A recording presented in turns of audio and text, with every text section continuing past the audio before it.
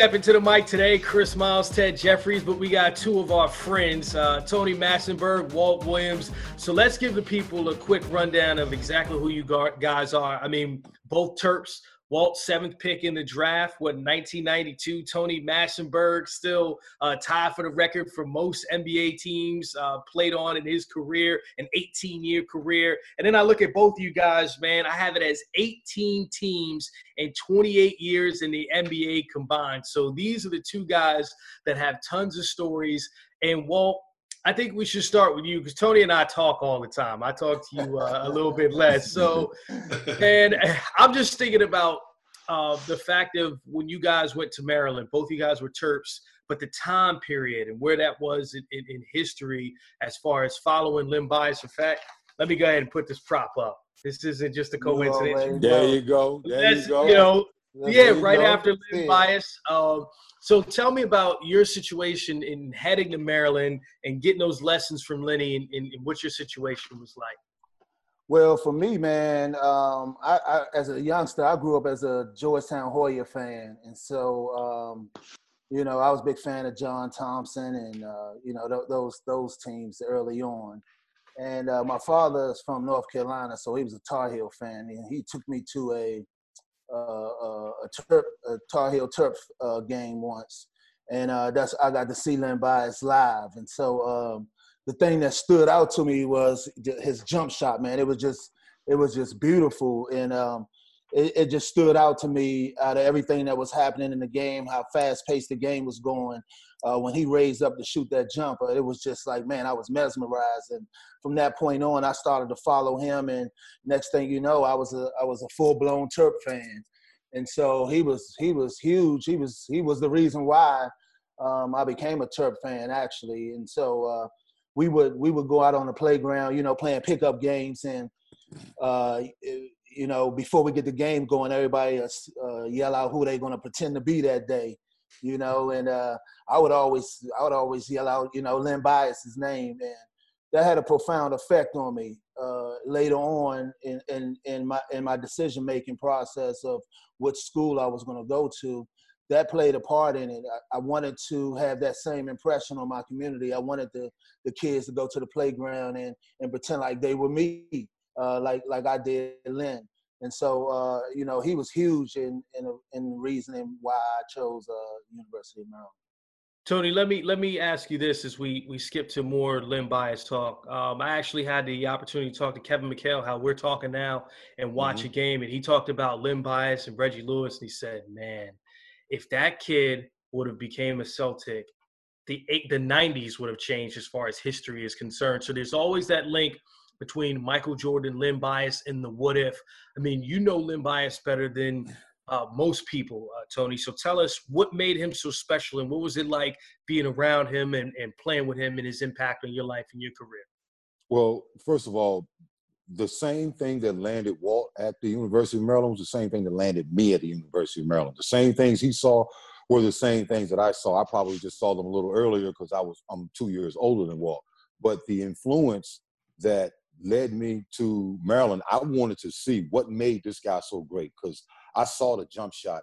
I saw the 40-inch vertical leap, and I saw the competitive fire when you watched him play. You just saw that dude who was a real alpha dog on the court, much like Michael Jordan. So that's what, to me, has always made this conversation so interesting because I've never really seen a guy that I have really played against or played with that I could really say was a true rival or could be a potential real rival for Michael Jordan. Len Bias would have been that guy because of the physical similarities, the same mentality as far as the competitive nature and the spirit and the drive and that dog mentality, meaning I'm not going to quit.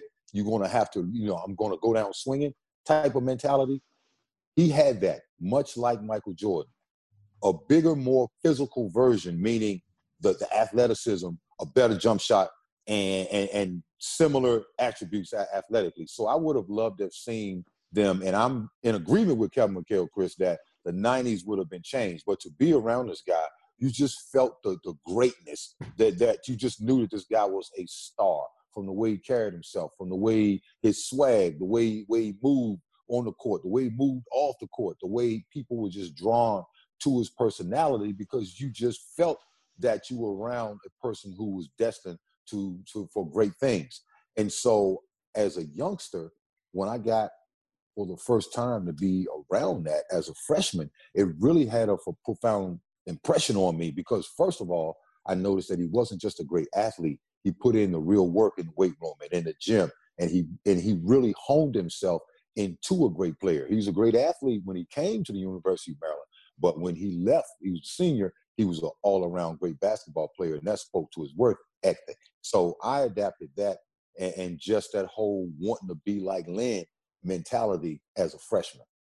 And you know what, fellas, what was lost in the game is that when Jordan went on to play in the NBA and in his greatness, he inspired a whole generation of guys who just tried to mimic him and be like Michael Jordan. And so you would often see guys that early in their career you would say, oh man, he reminds me, he moves around like Jordan or somewhat of a sort. I can't think of anybody who I've ever seen that I say, oh man, he reminds me of Len Bias. And that's unfortunate, that the game is missing that part of it, because he was a great player, and had he got the opportunity to play in the NBA, he would have inspired a whole generation of younger players as well. And let me say this, Chris. I really think had he had the opportunity, if things had played out the way that we think they would have, he would have changed the game. And when I say change the game, meaning there would have been guys emulating Len Bias, talking about guys who were going to be big and strong and able to shoot jump shots in the 80s. See, we didn't really see that until it didn't become commonplace until now, like in the late 2000s and more recently, and from like 2012 to now, to where we really started emphasizing big guys that can shoot. Len Bias would have been the guy that would have changed that, because being around guys like Larry Bird and Kevin McHale, they would have not settled for not allowing him to eclipse his potential. And he would have learned what it's like, learned greatness from legends and guys who were already great. So there's no doubt in my mind that not just basketball would have been forever changed, but yes, the 90s, the amount of rings that the Bulls got, I really do believe in my heart of hearts that had Len Bias lived, things would be a little bit different. Fellas, we have this show, The Last Dance, going on right now. You've been talking about MJ and the comparisons to what could have been with Lenny. I remember growing up, so Adrian Branch being my first cousin, and him taking me around to Maryland's campus, and he's living up on Leonardtown. And, I remember Len Bias walked out of the bathroom in the suite, and I was just like awestruck because, like Walt, I'm like, man, that's Len Bias right there. Yeah. And you just look at this dude and you're sitting there and you can't even imagine what your face is looking like, as he's looking at you. But I was just lost for words. I was like, man, I can't believe I'm sitting here. AB's my cousin. I've known him for years, and he's a special player. But, dude, that's Len Bias. So when you talk about the comparisons to MJ, and we're all ball players, we got that ego about us. Do you remember the first time you came in Jordan's presence on the court in the NBA, and the first time that you came in LB's presence, and how do those two compare for you? Me, yo, go ahead, Max. No, go ahead, Wiz. Go ahead. So for me, the only time I got an opportunity to come in contact with Len is my sister was on campus doing something for pre-registration or something of the sort, and I got an opportunity to play on the south side of campus pickup game, and that was the only time I had the opportunity to see him or play with him. And I mean, he was just extraordinary in pickup games. It was just amazing to see the sense of urgency he played with, and just how he could shoot the ball on an outside court. Just all chains. It's chains out there in that court, right? So it was amazing. And but my first time against Jordan, man, was actually in my rookie year. I didn't sign with the Kings until the last preseason game. And it happened to be we were playing the Bulls out in Sioux Falls, so it wasn't a city that had an NBA team. And so it wasn't televised. And so I flew into Sioux Falls the day of the game, didn't know any plays. So when I got into the game, we just virtually playing pickup sort of, and just pick and roll action. And so one of the plays, we were running a 3-2 pick and roll with me and Mitch Richmond. I'm handling the ball. Scotty's guarding me. Jordan's guarding Mitch. And so at this point, Scotty was just on his way. He wasn't the dominant defender that he ultimately became to be. But so the play was for us to run a pick and roll, anticipating that they were going to switch, and then I was to throw it to Mitch on the wing to ISO against Scottie Pippen. So when I ran the pick and roll and the switch happened, I mean, it just a flash came in my head that said, oh my goodness, I could tell my boys that I got this bucket on Jordan. So I waved Mitch off. Clear it out. Clear it out, man. I got this right quick. So I give him my footwork crossover right to left. He steals it, goes down the other end, and give me the emblem dunk. Bam! And then he turn around when he running back down to the court. He smacked me on the butt and say, hey, man, we watch film up here. I knew he was going to do that fake-ass crossover. Hold on. Hey, Wiz, he told you that for real? Yeah. So right there, right out the gate, I understood that these dudes are going to know everything. They're going to study everything you doing out here. Wow. Yeah. That is incredible, man. That is What's crazy about that is like with us talking just now, and we talk about Len Bias, now we talk about MJ, and every time they play LeBron's first game, there's a point where he dunks and they cut away to Tony because Tony was on the Kings at that time, and he's like, oh my God, like so we know the hype of LeBron coming in. We know how great Len Bias was. We know how great Michael Jordan was. But when you saw those guys and then you saw LeBron for the first time, was it like, oh, it's another one of those? Was it just like that or not? No, it actually was. It was. I knew the first time I saw LeBron in 2003 that, because again, the one thing that separates great guys a lot of times at the NBA level or NFL or whatever in particular, because these sports are athletic sports, meaning power, speed. So guys who have that exceptional combination of power and speed, I saw that in Michael Jordan the very first time I saw Mike. The very first time I saw Mike was actually when I was in 10th grade and Mike was like a freshman at UNC. My coach in high school used to drive us down to UNC to go to Carolina's practices because we ran Carolina's offense in high school. And my high school coach was from North Carolina. So the first time that I saw MJ practice was at Carolina as a freshman. In fact, I was actually at the practice where he broke his hand as a freshman. I don't know if you guys remember that. You might be too young because I'm the oldest guy on this telecast right now.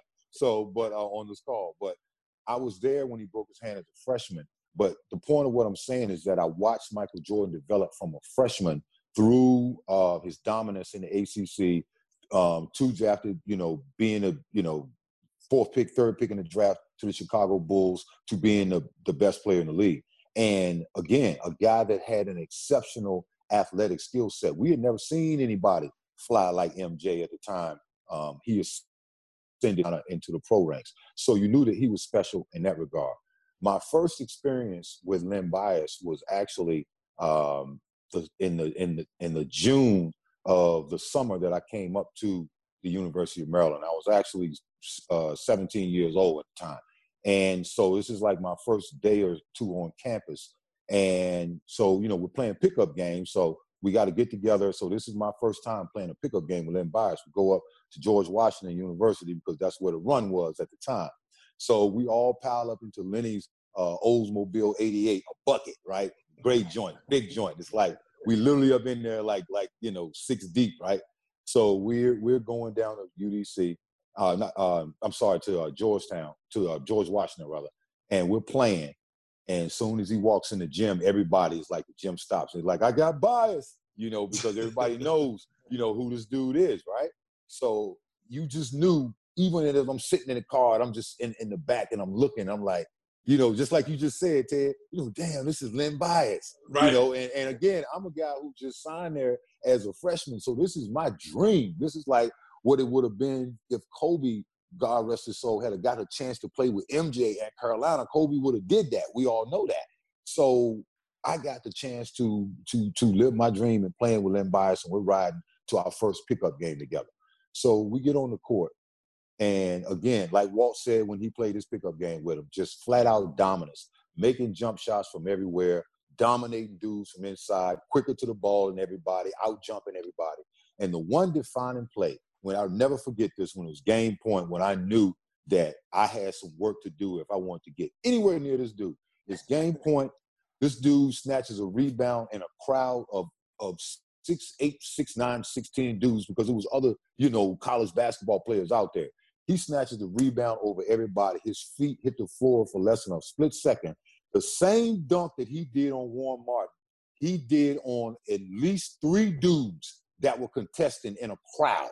He got the rebound, his feet hit the floor in a split second, went straight back up, reverse dunked it on everybody, and won for game point.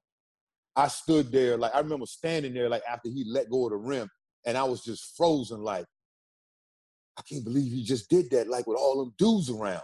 And so I just remember thinking to myself, this dude is special on an athletic level, on a competitive level, and I got a whole lot of work to do to even be worthy of playing with this guy. So, that was my experience with him, as far as, again, another guy with a special skill set. LeBron, like you said, Ted, I watched him all that night. I had never seen a guy at 6'8", 240, that's what he was at that time as an 18-year-old, move with that type of speed, have that type of bounce. And that dunk that you're talking about, that was just his patented old, where he cocks it back, but his head was over the rim, and we weren't used to seeing guys get their head over the rim like that in 2003. You do remember that, right, Wiz? Oh, yeah.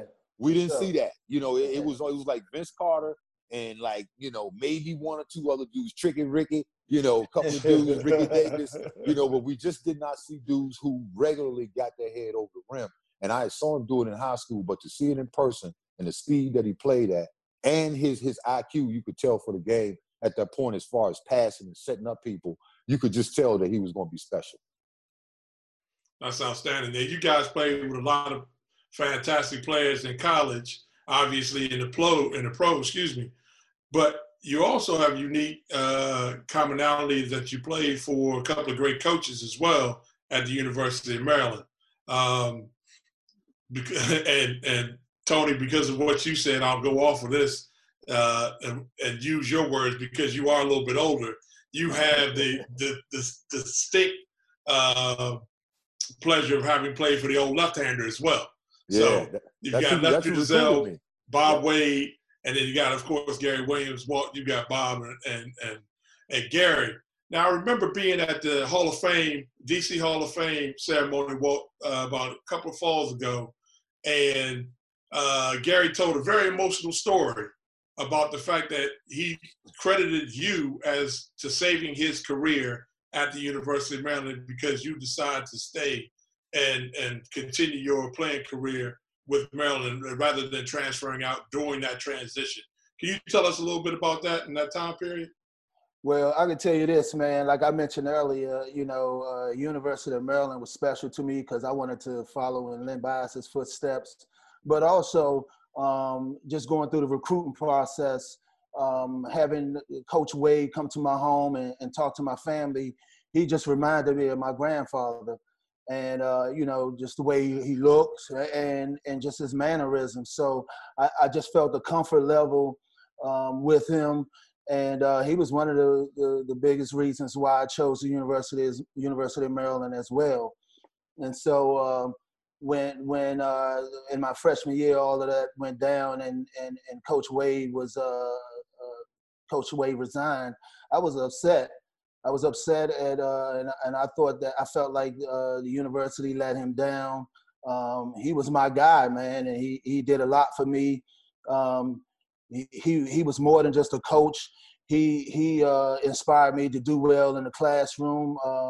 Coming into the University of Maryland, I wanted to play basketball, but he made me know very early on that I had to give the effort in the classroom, and it made me feel like he cared about me on and off the court. And so those type of things weighed on me during that time. But just going through the process, I just established a relationship with my teammates, and they felt like family to me. And, you know, I just didn't want to turn my back on family, especially going through the times that we were going through. I just didn't want to leave them out in the cold. I felt like I could help the university get back to its dominant days, and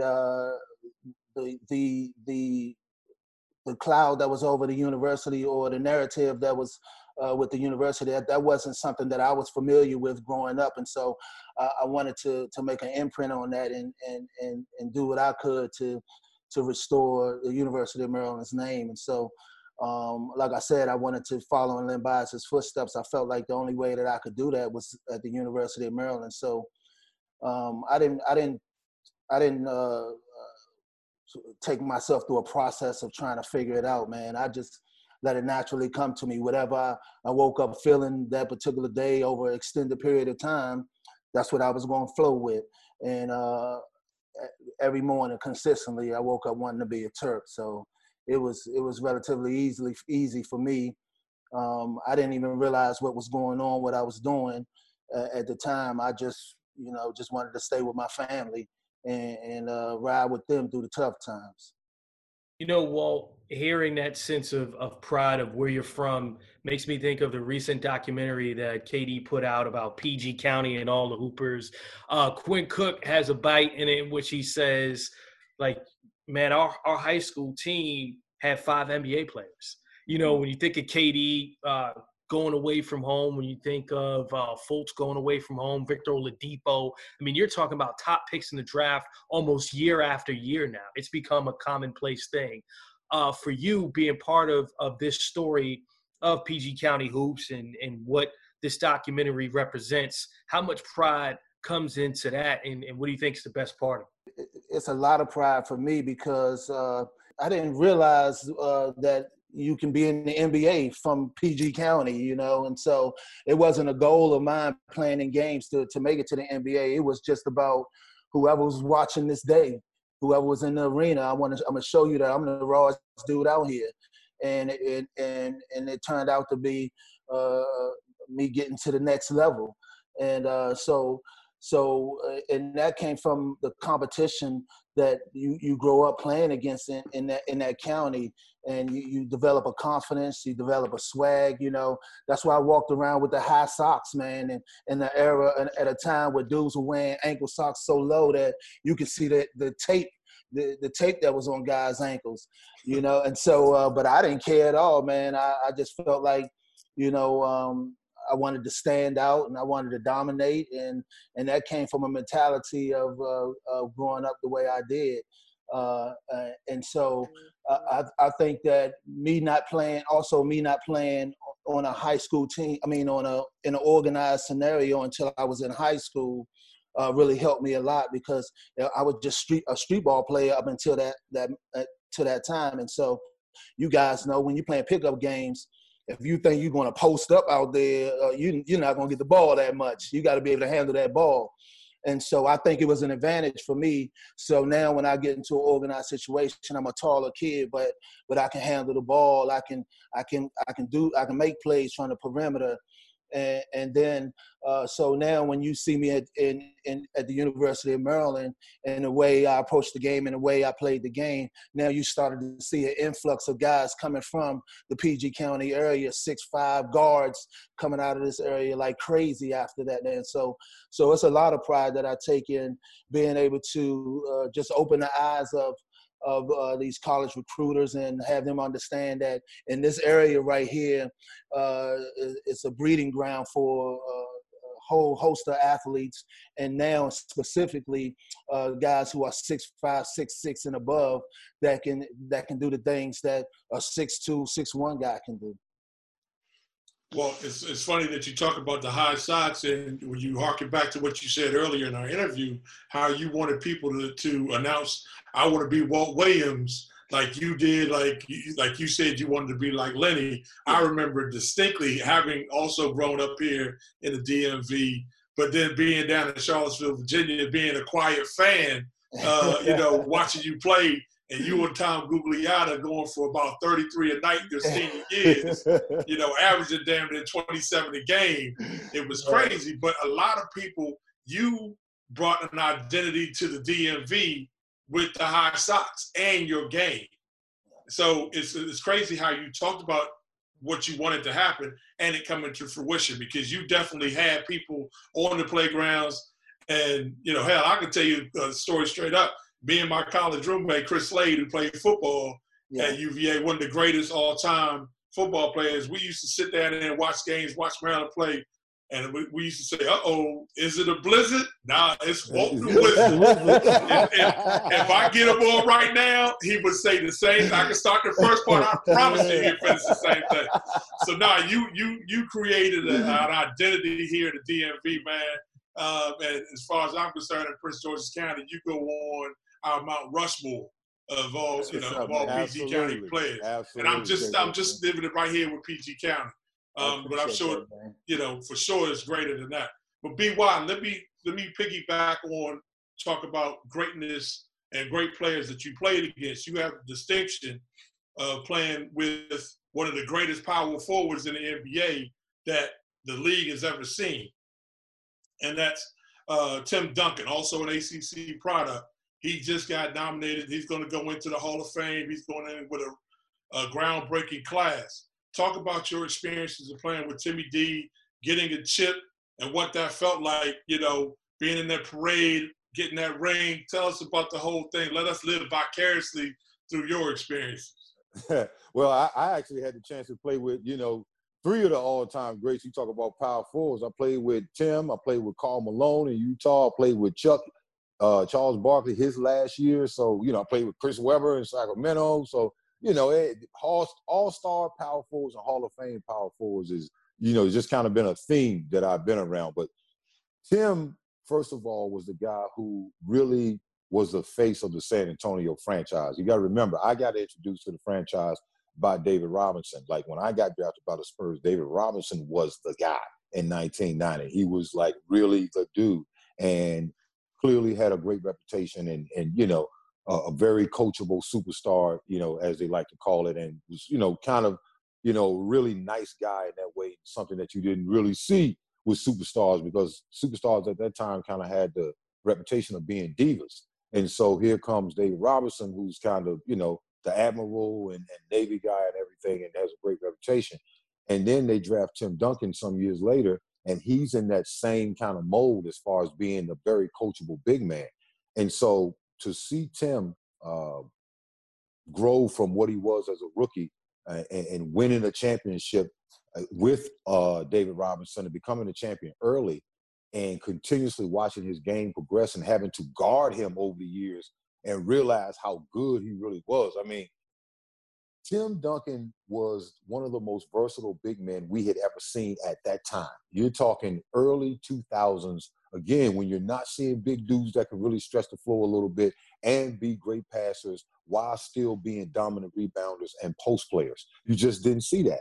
And so Timmy really, by the time I got to him to be his teammate in 2005, 2004, he would really become the guy who we really looked at as like, okay, this is the standard by which power forwards are measured. 6'10 and a half, 6'11", versatile, great footwork on the block, can face the basket, can pass, can shoot the ball almost out to the three-point line, and delivers in the clutch. A guy that's a real guy that you can actually put on the block and you can win games through him, while at the same time being able to be versatile enough to play with another big man. So he got that early from playing with David Robinson, so he got to be a power forward.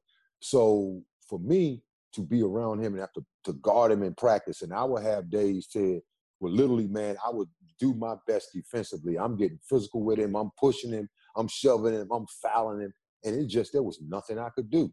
And then when I would see him do that against all-stars and Hall of Famers during the season, I'd be like, okay, well, Timmy's on the roll today, and they're not going to have a chance, because when he's on and he's passing the ball, when he's giving you the work on the block, there's literally nothing that you can do. So, again, another guy who, when you were around him, not just a nice guy, but another guy who is just destined for greatness. And for Tim, there were just, from a basketball standpoint, there were no weaknesses in Tim's game. He had that soft kind of spoken demeanor, but trust me when I tell you, he had the heart of an assassin, and if you test him, he would step up. You know, I saw KG go at him more than once, and I saw him respond in ways that it just, you know, it was not pretty, brother. You did not want to make Timmy mad. He was the type of guy where you would talk trash to him, because I've seen dudes do this. You would talk trash to him. He would stop. He would look at you. He wouldn't say nothing. And then, you know, eventually he'd look at Pop.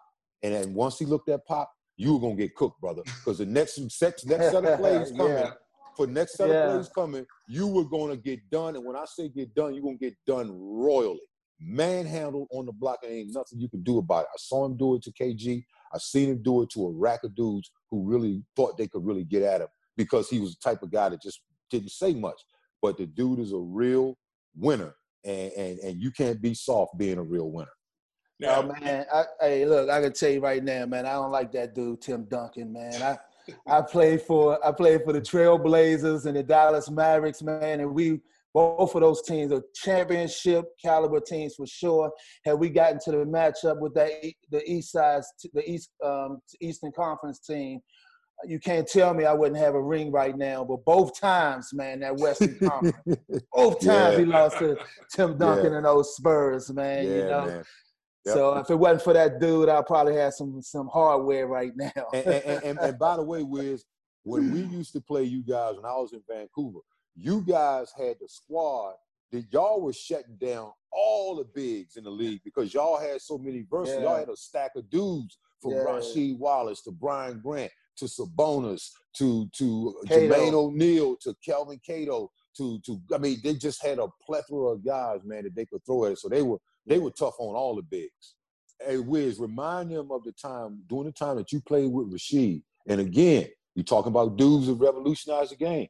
We hadn't really seen a big 6'11" dude run the floor like Rasheed Wallace was running the floor and shooting threes. See, Rasheed Wallace was shooting threes in Portland. People don't forgot about that. He was shooting threes in the 90s when you didn't see 6'11" dudes shooting threes, and he could play on the block. So Rasheed was one of those dudes that we, like Wiz say, is really underrated, because he was a top 2, top 3 power forward in the league during his prime. I'm talking about he shot a high percentage from the three-point line on Very the block. high. You had to double him. Yep. He had hook shot. He had right shoulder, both ways. Everything. Defensively, he was a good on-the-ball defender and off the ball. He was very intelligent. When you call plays out, he would direct dudes what to do out there, how to function through pick and rolls. I mean, he was very high level in every aspect of the game. No doubt. Not just his ability to play, to score. So, I mean, he's up there for me. Tony, there's something that you and I talked about before, and I want to hear what Walt has to say about this, because you shocked me with this answer. And I said, okay, so you hold the record for most NBA teams played on. You played overseas as well. Give me the top 2 places you lived and played. And Walt, I want you to chime in too. But Tony, enlighten the people, because you shocked me. You said this because another former Turk refused to play at one of these places. So please enlighten the people, the 2 top places you've ever lived and played. And that I loved playing at. Fun to play at, right? Yeah. The first place was L.A. I mean, and clearly, I played for the Clippers, but I loved playing in L.A. Everybody knows L.A. was off the chain. And I don't even have to get into why. You know what I'm saying? I was out there when, Dre Rain, Tupac, and all of that. They were just, everybody was on the come up around that time. So you know how much fun that was every day in L.A. But TGI Fridays. TGI Fridays was off the chain. Yeah, your boy Matt. Hey, your boy, I still tell the story, man. Tell him, Ted. I still tell the story. Magic Johnson is the only guy I know that has ever thrown a party at a TGI Fridays. He used to do it at TGI Fridays, and literally, Chris, there would be 200 to 300 people in line to get into a TGI Fridays, brother. It would be lowriders, it would be Porsches and Benzes and Range Rovers and all the mixed in crowd. That TGI Fridays thing that Magic did was off the chain. But anyway, we love that. But the second city, Chris, is Vancouver. Ooh. Vancouver. And let me tell you one reason why Vancouver is so special, as far as first of all, you don't have to really deal, other than a little bit of rain, during the wintertime. You don't really have to deal with cold weather. When you think about Canada, think about cold weather. People forget sometimes that Vancouver is out west. It's West Coast, far northwest. So you don't get a lot of cold weather unless you go up in the mountains. But the city, the way they embrace the team, the scenery, the city itself, as far as like a beautiful city, clean city, no crime, like it's just a great place to play. And they literally love the team. And I was kind of sad. And I understood why the team had to, eventually leave. But I was kind of sad when it did, because that's, Vancouver to me is one of the more fun cities I've ever been in. You should have told Steve Francis, man. He's like, I ain't playing. He's like, Steve, listen to me, I tried to tell him. In fact, I tried to tell him that summer before the season started, because I knew that we were gonna have like a high pick, and I knew he was gonna be a high pick. I'm like, listen, man, don't sleep on Vancouver. Wiz, you remember how we used to play during the summertime? Yeah. The runs up at Coldfield House, North Gym. So I talked to Steve, but unfortunately, he chose not. That's how I ended up in Houston. My two cities, I played in like 5 or 6 of them. So it was Houston. I really enjoyed Houston. It was yes, we did. That was that was a good city right there. Yeah, and you know what? Oddly enough, Sacramento, and it's because that's when my life circumstances changed. I went from a college kid from PG County to you now. Went from broke to rich, brother. You went from broke to rich real quick. Things happen like this. Whop.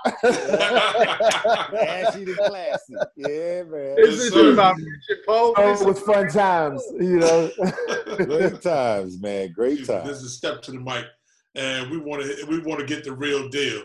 Right, so it's that time, Wiz. It's that time. We're gonna get the grease. We're gonna get the inside the locker room stuff.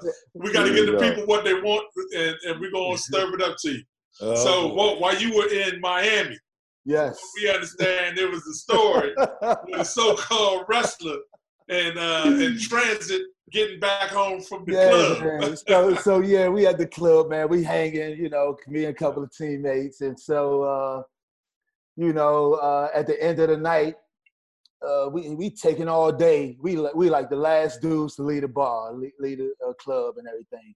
So the club was not in a not so good area, So now we trying to get a cab to come out there and pick us up, but the cab won't come. No cab is coming. Right. So we walking out. We literally in the middle of nowhere. We sitting out in the parking lot.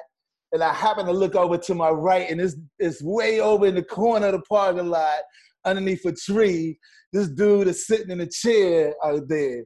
So, so I walk over to him, just to go holler at him and see if he could get us a ride home or something. And when I walk over to him, it's the junkyard dog, man, JYD. My boy Junkyard Dog took us home from the club that night, brought us back to the spot. Took y'all back to the spot, man. And by the way, we ain't talking about the whole wheels. We talking about the real Junkyard Dog. I'm talking about the real Junkyard Dog. He was security out there. He was security or something out there for the club. Wow. And man. That's so incredible. He ended up taking us home, man. I can't even imagine. I'm a huge wrestling fan too, so I immediately recognized him, man. So it was I was a huge fan of his, so it was awesome for him to drive us home, man. Yeah, that's hilarious. I was trying to get to the point. I was like, what was Junkyard doing sitting in the chair outside the club? He was security, man. But I got it down. Yeah, I got it down. On his job. All right, BY. No, go ahead. I'm sorry. Go ahead, Chris. No, you go ahead, Ted. BY. We need some grease. You and I, we won't go talk about the story. You and I hanging out in Barcelona. Give us one of your wildest stories for your days that we can air on on the airways. Something crispy clean. Now I want the Barcelona. Oh, you want the Barcelona story? Give me the Lona, baby. Hey, listen. Hey, the Barcelona story ain't that good. It just involves a catnap right in the middle of all the action. Yeah, that's lightweight story. That's all. It's a catnap in the middle of the action. That's all you need to know about that. So, but listen, man, I got a lot of them, obviously. Unfortunately, the majority of them cannot be told over these airwaves. If they would have had social media and camera phones. When Wiz and I were in our 20s, when we were playing, still playing, it would, there are a lot of guys who would be viewed a lot differently than what they are today. Because a lot of the crazy things that you were seeing in the documentary with Michael Jordan, you could not imagine getting away with some of the stuff that Dennis Rodman got away with being there. And the internal things that go on, Walt and I can attest, those things happen. There's fights in the locker room, disagreements with management, stuff like that. Those things happen all the time on all different teams, on different levels. It's not always dysfunction, but those things happen sometimes. But the behavior aspect of it, the going out doing certain things in public, man, we got away with the comparison to what the modern day players have to deal with from a media perspective and fan perspective, because everybody's got a cell phone with a camera. We actually got away with murder in a lot of places. And not that we were doing anything illegal, but it's just that everybody's got their private lives. And guys were, young and in their prime and making a lot of money and knew a lot of people and, basically enjoying their lives. And unfortunately, people were trying to, get in on that sometimes. So, I'm from that old school, man, where, I don't, I ain't snitching. The term you're talking about is dry snitching. There will be no dry snitching. No in the Last Dance, when Jordan was like, I walked into the room and it was cocaine everywhere. No parts of that. Like, you dry snitching, MJ. You're a terrible human being. Man. I tell you what, man. There, man. Hey, Chris, I did the same thing. I'm like, you throwing your boys under the bus right now. Sam, you looking a little suspect right now. I'm worried about you. Hey, I'll tell you what, on the Last Dance, though, when they talking about stories like how Jordan would make things up in his head or get himself pumped up, I was a victim of that one time, man. I was playing for the Raptors, and oh no, we had I believe it was the year that they were 69-13. They almost had back-to-back 70-win seasons, and I believe it was either that year or the year after 97-98 season. But I was on the Raptors, and we probably won maybe 25 games, man. The Raptors were a new team, just trying to figure it out. But I was the small forward, and Doug Christie, he was the two guard. And so normally Doug would match up against Jordan, I match up against Pippen. So this particular game, Darrell Walker, he would list the starting five for the opposing team, and then he would list who was going to be matched up against them.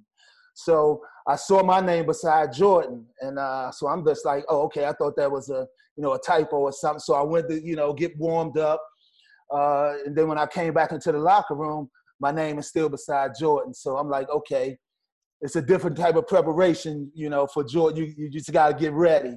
So needless to say, my job was whatever side of the court he was on, I'm just pushing him baseline towards Camby or even Carlos Rogers. Both of these guys are 7-foot guys, thin wingspan, maybe like 7'5", 7'6", like really long guys. So every time Jordan would get the ball, I push him to the baseline. He would see those guys coming to help, and he would stop and pull up, and then I would contest. And so in the stands, it probably looked like it was me guarding him one-on-one, but really I understood that he was stopping quick and trying to pull up before the double team came. So I was anticipating that. And so needless to say, he was about 4 for 12 or 4 for 13 that game. He had like 12 or 13 points. I had like 25. And so the reporters, the media was lighting him up after the game, talking about how, I got buckets on him and how I locked him up and all of that. So 2-3 weeks later, we played him up in Chicago. And so once again, I look on the chalkboard, Darrell Walker got my name beside Jordan. And I'm like, yeah, I got him. I got him for sure. Because you want to compete against the best. You want to see, You want to go at him. You want to go at him. So right before tip-off, we all standing around a circle. Jordan looked up at me and he said, hey, man, I remember that trash you were talking last game. So I'm looking at him like, hey, like I said, we all competing. So it's like, it's whatever. Let's get it. But inside, I'm going, hey, man, I ain't say nothing. That was the media, bro. Right. I didn't say anything, man. You know, so he got himself all pumped up like I was talking trash to him or something. So he gave me about 40. I don't even think he played in the fourth quarter, man.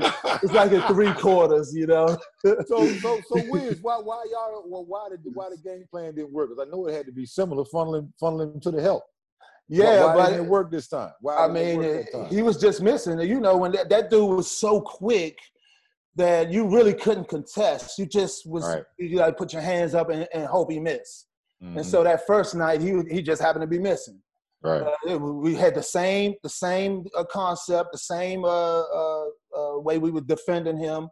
Everything was the same, but he was just, I mean, every time he got the ball, whatever, you know how they ran the triangle, he was in different spots throughout the triangle, but whenever he touched the ball, play was over. He was going right at me every time he touched the ball, and it wasn't nothing anybody could do. Well, when you mentioned how quick he is, or, you know, everyone always talks about how Michael Jordan can jump or his jumper was so good, even though that happened later in his career. When I look at him play, I'm like, man, he's just always faster than everybody. I mean, how much do you think that factored in how difficult it was to defend him because he was so fast and so quick whenever he wanted to do things? So that's the key, man. He was not just fast. He was quick. That first step, I mean, he would blow or get you on his side with that first step just about every time. And then he was so strong that he could get up to the basket, that quick leaping ability.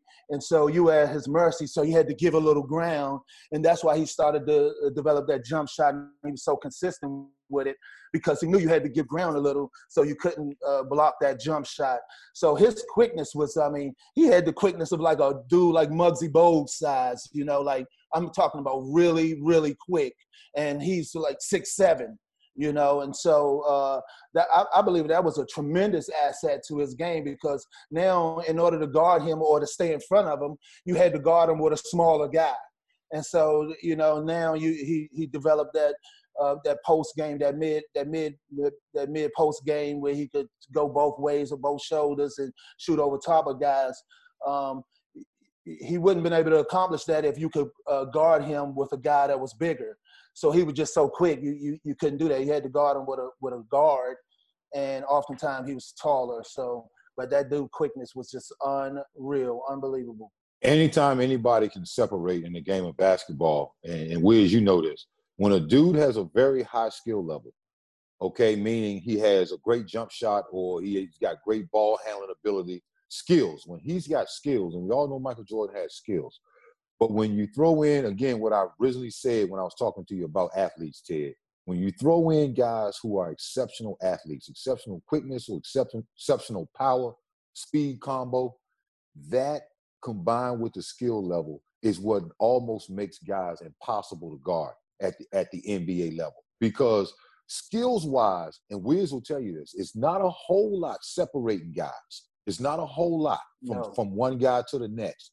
But what does separate is when I can do it faster than you, when I can do it quicker than you, and when I'm skilled enough to where if I get myself 2 to 3 inches separated from you to the point that you can't get close enough to me to affect me, you're done. And that's what MJ could do. You gave him a little bit of space. He was able to utilize superior athleticism while at the same time having that dog mentality to continuously, year by year, raise his skill level to the point where he had no weaknesses. Couldn't shoot the basketball very well when he first came in the league. Well, guess what? When people said he couldn't shoot, what did he do? Came out and improved his jump shot. Then when he started knocking down jump shots and leading the league in scoring, then they said, well, he's selfish. He can't pass the ball. What did he do after that? Came back, played point guard for the Bulls that following year when he got criticized for not passing. Led the league in assists. A lot of people don't know that. Led the league in assists at the time he was playing point for the Bulls. So you're talking about a guy who continuously added to his game throughout his career, and that's why he's the GOAT. We're going to continue in the same vein of the Step to the Mic show, the podcast here. So, Walt, I got a couple of questions for you. All right? First question up. Your best acting debut, the movie with Whoopi Goldberg or the video with Hootie and the Blowfish? I'm gonna go with Whoopi with Eddie, you know, because I had a line in there. So the little running joke in my family is I always say, "Hey, have you ever seen that movie starring me and Whoopi Goldberg?" Well, next time I see you, I'm gonna need a little bit of that cash you got from that. All right, man. And if I see you at the Wizards game, I expect a drink. All right. I gotta go back and look at that now. Hey, Chris. Word on the street, the drinks are on Walt because he's still getting a check from that movie, from what I'm understanding. What do you call it? Whatever that group. The royalties. Yeah, it's something that you call it, though. I can't think of it right now. But yeah, I am in that for sure. You got your SAG. Yes, I do get SAG checks. It'd be for like 50 cents, you know, every year or something like that. But I still get a SAG check. We got to go look you up on IMDb. Are you under the Wizard or is it Walt Williams? Which one is it? No idea at all. All right, Wizzo. Got another one for you. This one's gonna burn a little bit. 1988. Oh boy. Crossland High School, DeMatha High School are ranked 1 and 2. Yes. All right, we got 2 PG County, all county selected players on each team. Well, actually 2 from Crossland and 1 from DeMatha. Gerard Mustoff, then Anthony Higginbotham, and our very own Walt the Wizard Williams. Yeah. Now, which team you taking? Oh man! Let me finish now. Let me finish now. Okay. The 80. Now, look, I'm setting them up real smooth now because you don't know what's coming, Chris. It's the 88 squad that lost to Springbrook in the finals, or the DeMatha Mob that beat Coolidge in the city title. I'm definitely taking us, right? You know, we were 25, 26-0 and then lost that game in the finals. I think that we took that team for granted, man. We thought we was just going to step out there and get that win. And they just came to play that day. It was their day, you know, but I think it's no debate, man. I mean, we had just so many athletes. You know, of my 3-year span of being on varsity, we lost 6 games total. Like 3 of them were out of town in Christmas tournaments. So, you know, we were dominant in this area, man. And Anthony Higginbotham was, that dude was a precise pass first point guard. And because of that, that's why we were so up-tempo. We got out on breaks like that because we knew you just haul-assing out there. First dude get open is going to get that ball. And so we were entertaining alley-oops and pressing full court. I mean, it was unbelievable. So we were not only efficient and we executed, we were good, we were also entertaining. So there's no question, man. We had an 8 Gerard Mustoff squad up. Well, I'll have you know, because I'm going to stand up for that mob. I was on that 88 mob, too. And we were 30-3. And the only reason why we lost is because we played and lost to teams out of town, too. So, you know, it would have, let's say this, it would have been one hell of a game to see number 1 and number 2 finally match up in the area. Sound like it. Yeah. So, BY. What's up? I'm going to get you on the mic right here. Step to the mic for me. What's up, man? Better club, Auto Zeus in Barcelona, or Republic Gardens in D.C.? Step to the mic, BY. Step to the mic. So we're gonna ask Wiz the basketball questions. All the hangout spots. The garden. Hey, you know, especially when they put that tent outside too, bro. Come on, man. Hey, listen. They couldn't even get them all in the garden, but they used to be literally hanging outside the doorways and all that, man. They couldn't even get everybody up in that joint. So I'm going with the garden, man. I'm going with the garden on that too. And you know, Auto Zeus like that. You know, but I'm going home, baby. You go. There you go. Classic. That's a classic, man. Well, look, I can end on that, man. This has been fantastic. We appreciate you guys coming on, chopping it up with us, stepping to the mic, giving us the real, giving us the lowdown. This has been fantastic. Hopefully you guys will be willing to come back and speak with us again. You know, from my man Chris Miles, you know, and myself, we appreciate you. And, you know, continued success. And make sure you push the book Get that book up. Who's got that That's book? all. That's all. I was waiting for you to finish talking, baby. Yeah. Lessons from Lenny. Lessons from Lenny.com. Get Yes, your sir. special autograph copies from me and the Wizard. Lessons from Lenny.com or anywhere books are sold.